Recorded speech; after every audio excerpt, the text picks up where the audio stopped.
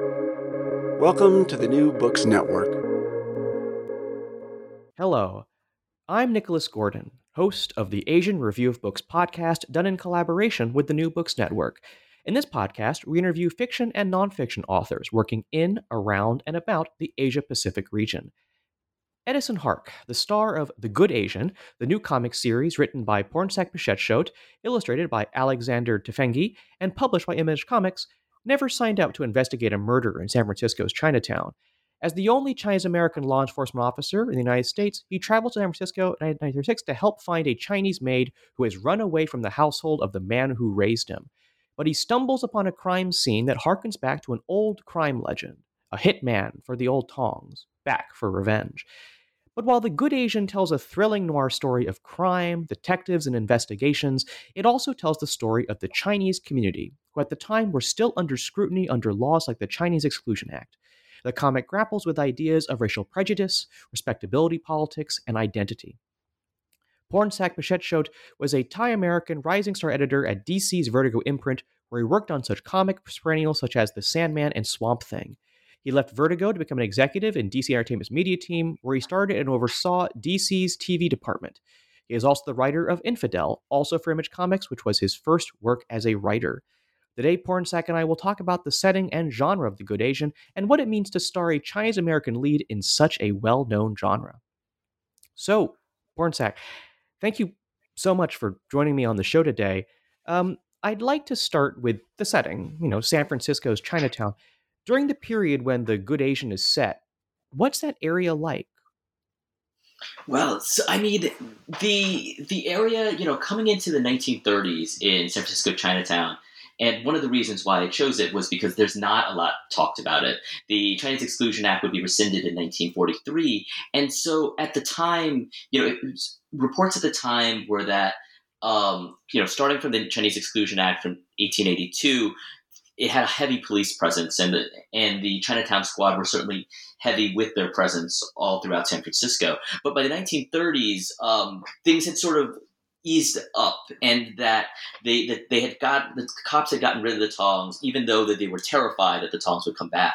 And so at the time, there was an interesting crossroads where, around the mid 1930s, around 1935. And even the rumor and the slight hint of the Tongs, the cops would be known to shut Chinatown down and not let anyone enter or leave. But meanwhile, you had things like what would become known as the Chop Suey club circuit, that were nightclubs built around Chinese Americans performing Western acts that led a lot of white tourism into Chinatown and helped the local economy. So it was this very interesting crossroads between, on the one hand, the cops being quite scared the Tongs would come back, but on the other, Chinese Americans perhaps getting a sense of, oh, maybe there is a slight amount of acceptance towards us and our culture. And that crossroads was one of the reasons why I found it really interesting to set a story in this particular time of 1936. And I guess, what's the history of the Chinese community in the United States at that time? I mean, especially in the early 20th century. I mean, obviously, their immigration to the United States is controlled, if not barred entirely. There's potential prejudice. But as you note, there's maybe a sense among the community that maybe they'll finally be accepted in the United States. So what's the history of the Chinese community over, let's say, the early 20th century?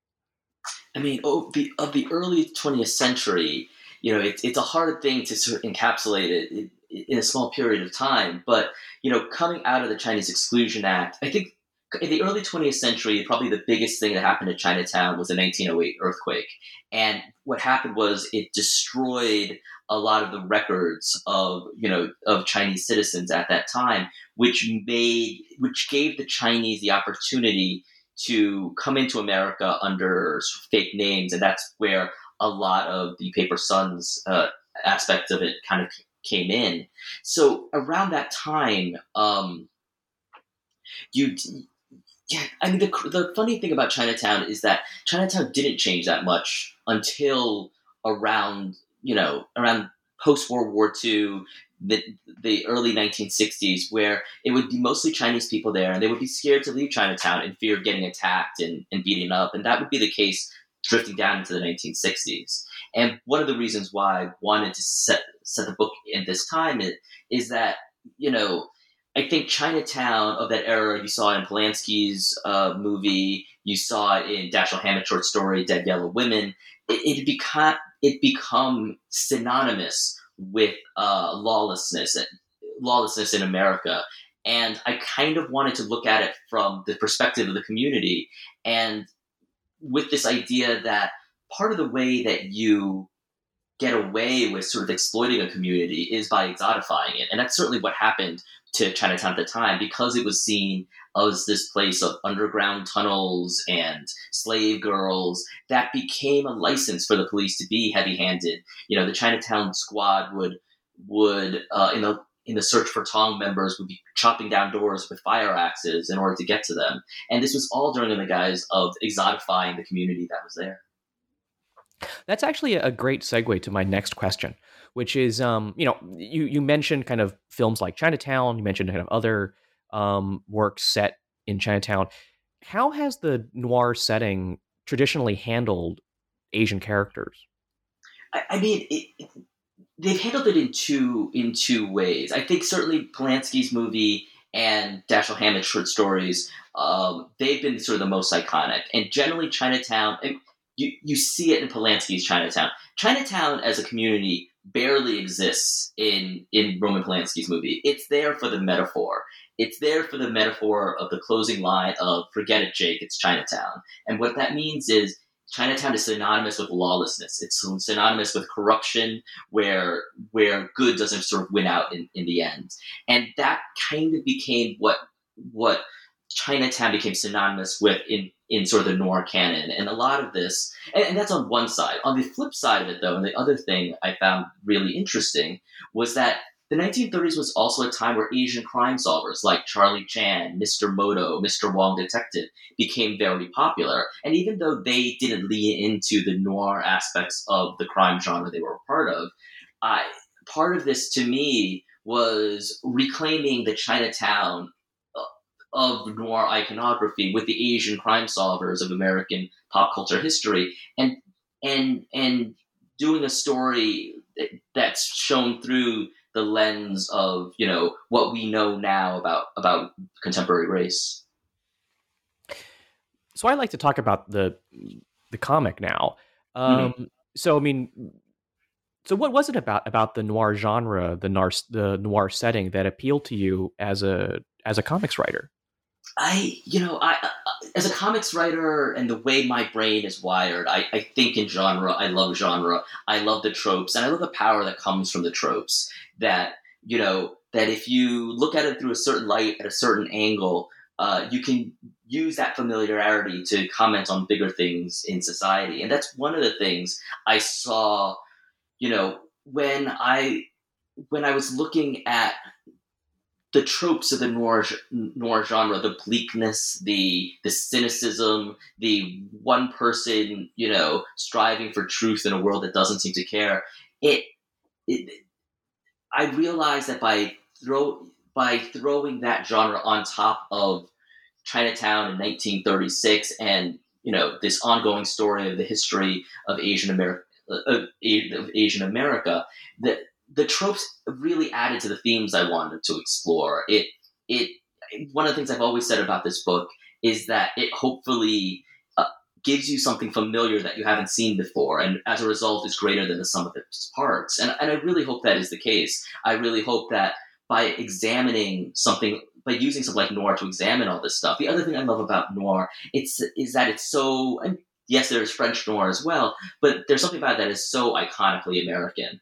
And I wanted to tell a story about the Chinese Exclusion Act and sort of America's history, its anti-Asian history, to use something that's classically American and imbue it with these substances. I found that interesting. I found it as an interesting way to look at the topics. I've always seen genre, not just noir, but genre itself, as sort of a funhouse mirror to sort of look at our world. And sometimes it's just about finding the right genre with the right topics to really bring that out. So let's talk about the Chinese American lead of the comic, Edison Hark. What were some of your inspirations in developing Edison's character? I mean, the big one, certainly the Asian crime solvers that I mentioned in the 1930s, Charlie Chan, Mr. Moto, Mr. Wong Detective. But really, the thing I leaned into the most was the story of Changapana, the first Asian American, the first Chinese American cop who was in Hawaii. And he has a lot in common with Edison Hark. I was inspired pretty liberally by his life. The fact that, the fact that he would go undercover into Chinese opium and gambling dens, and his job was pretty much to, find out who the biggest troublemakers there were and report back to the cops. And I love what I saw in Changapana, looking at it from a contemporary standpoint, and listen, there's no way I can know sort of what was going on and what his conflicts were sort of at the time, but from a more contemporary standpoint, this looked like a way part of his job looked like that of an Uncle Tom. He was, for all intents and purposes, in this framed in this lens, a race trader, and that was interesting to me in a genre sense, and it provided a way to dramatize and literalize and heighten this conflict that I think all immigrant Americans have, where you're caught between two cultures, and part of finding your own way is deciding how much of each culture you want to take from and to make part of your identity. So maybe I think this is another good segue into, I think, an idea that the comic grapples with, which is the idea of respectability politics. Some Chinese characters in the comic are deliberately performing in ways to make them more appealing or acceptable to white Americans. Edison Hark is one going down one path. The other is I believe it's Terrence, Yes. who is very strongly saying, like, the community has to be better. We have to show that we can stand up for ourselves and be accepted by white America. I guess, kind of, what are your thoughts on the idea of respectability politics, and how have you tried to maybe express some of these thoughts in The Good Asian? I mean, the questions around respectability politics, that's definitely a huge question in and of itself. And I think one of the things that history has sort of shown is, the illusion and the fallacy of respectability politics. Well, you know what? I say that, and it is, I want to say there's a part of me that I guess it's a conflict in its continual debate. There's a part of me that wants to say there's, failings to the ideas of respectability politics. That the idea that if you act good enough, if you do what society wants you enough, then you will be rewarded. Well, history has shown that it hasn't been the case. History has shown is that that's a rigged game. On the other hand, even though it's a rigged game, it's also undeniable that, Chinese Americans, after serving in World War II, that provided privileges, or the community was able to make steps forward because of sacrifices and work that Asians had done to prove that they were, quote unquote, worth it. So the idea of respectability politics is such a trap. I think one of the things that we're at right now, in this particular time, it's in the Asian community, at least, it's sort of seeing the live respectability politics and realizing we're a little bit more prone to examine the ways it doesn't work, and the flaws in the society that says that, if you just act in a certain way, the mainstream white America, white culture will sort of accept you, and to champion the values of all the different cultures that are there. But at the time, I think there wasn't a community in that such numbers, and so we couldn't engage in that conversation in quite the same way. So I don't know, that's a very roundabout way of saying, I guess, that respectability politics were probably the best option at the time for survival for many Asian Americans. But as time has progressed, we've shown the things that are sacrificed and the things that are compromised by letting yourself believe too much in respectability politics. So the comic is being presented as a story about the, quote unquote, first immigrant group to be barred in the United States.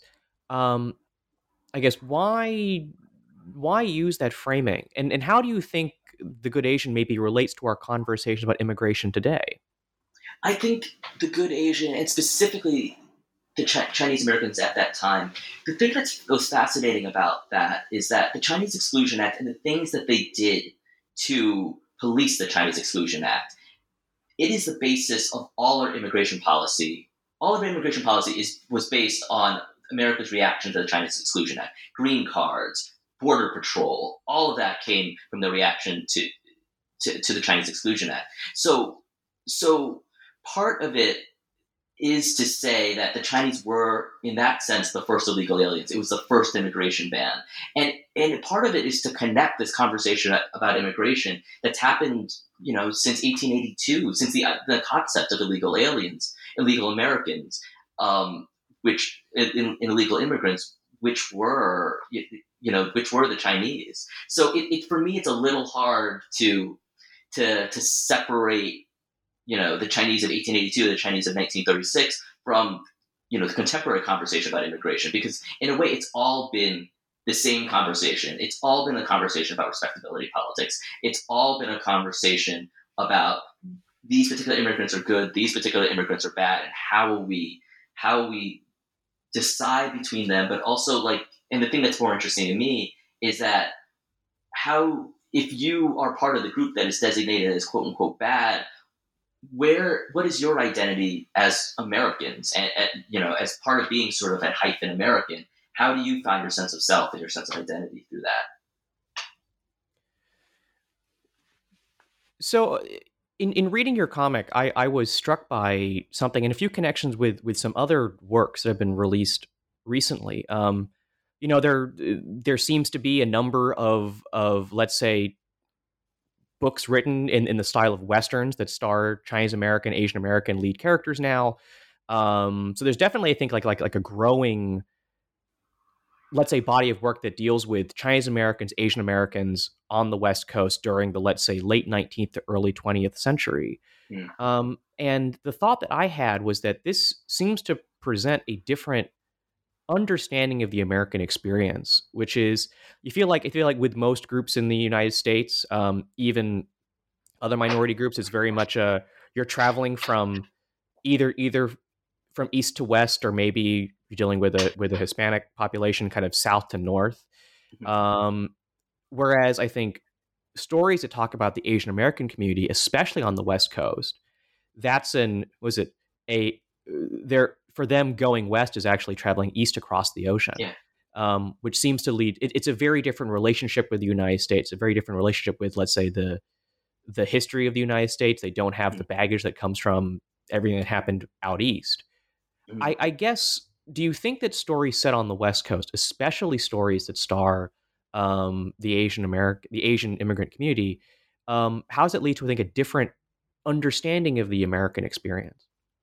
I think the biggest difference, I think, comes from the fact, and geographically, just the fact that they're set in the West is, like you say, just the fact that was the easiest way for Asians to kind of come to America. I think the big conflict between East and West, and between Asian and sort of American culture, is how the East and Western cultures are so different. The Eastern, speaking in broad terms, Eastern culture, and I spent 5 years growing up in Thailand. It's more community based, whereas America is more individual. It's more about individuality and more individual based. And so I think part of that is there's that friction that comes between those two different cultures, and especially the person who has to grow up with a foot in both cultures. That to me is a unique conflict. Even the conflict of when to stand up and when to stand out is a different conflict than what you would get from East coming into West. Because even an East coming into West story, while there is a lot of difference between American and European culture, Western culture in that way is more individualistic than Eastern culture, and so as a result, there are similar themes that sort of pop up there, whereas they're just very different themes when you're talking about Eastern culture bumping heads with Western culture. So I think I have one more question for you today, which is, obviously, there's been a very broad conversation recently about representation. I think especially Asian American representation when it comes to media, in novels and comics, in TV, in movies, and there have been some successes. I think there've probably also been people kind of falling into the usual pitfalls that come with attempts to lead to better representation. But I guess kind of what's your perspective on this conversation about representation and Asian American representation specifically?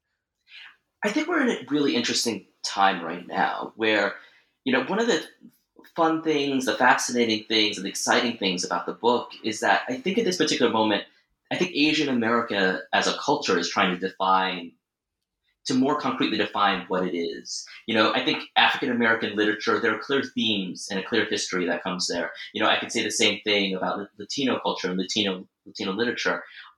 Asian American culture is a little different in the sense of, the thing I love to say is that if you look at Latino culture, Latinos incorporate many different countries and many different cultures, but at the very least, the common denominator they have is language. Asian Americans don't even have that. So what is the common denominator between all these groups, these different groups of Asian Americans that have kind of been lumped together for political power and to protect their political well-being? I think there is a conversation right now in terms of what that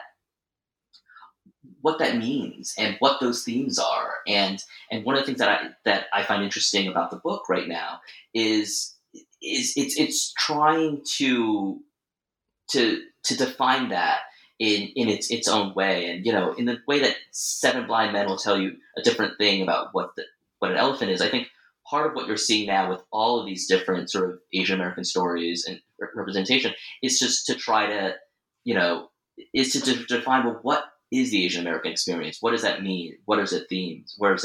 Are its themes?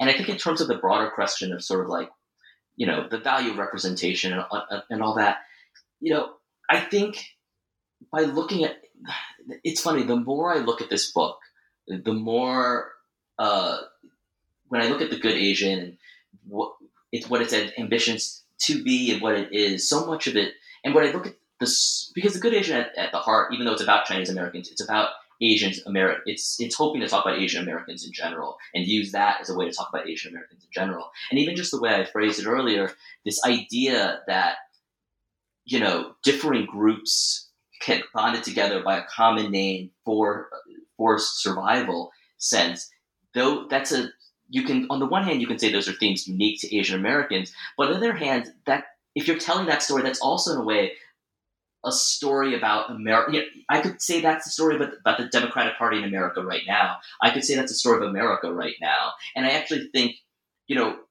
there's a lot of different reasons why representation is important, but one of the things I'm interested at the moment of looking at Asian American and the themes that pop up with it is I actually think it's a way to talk about America. It's a way to look at the things that unite different groups of Americans into sort of a whatever this common thing that we call being American actually is. So I hope that addresses your question. I mean, maybe I do have one more question actually, which is okay. How's the comic been received in terms of I've been very grateful for the reception for the comic.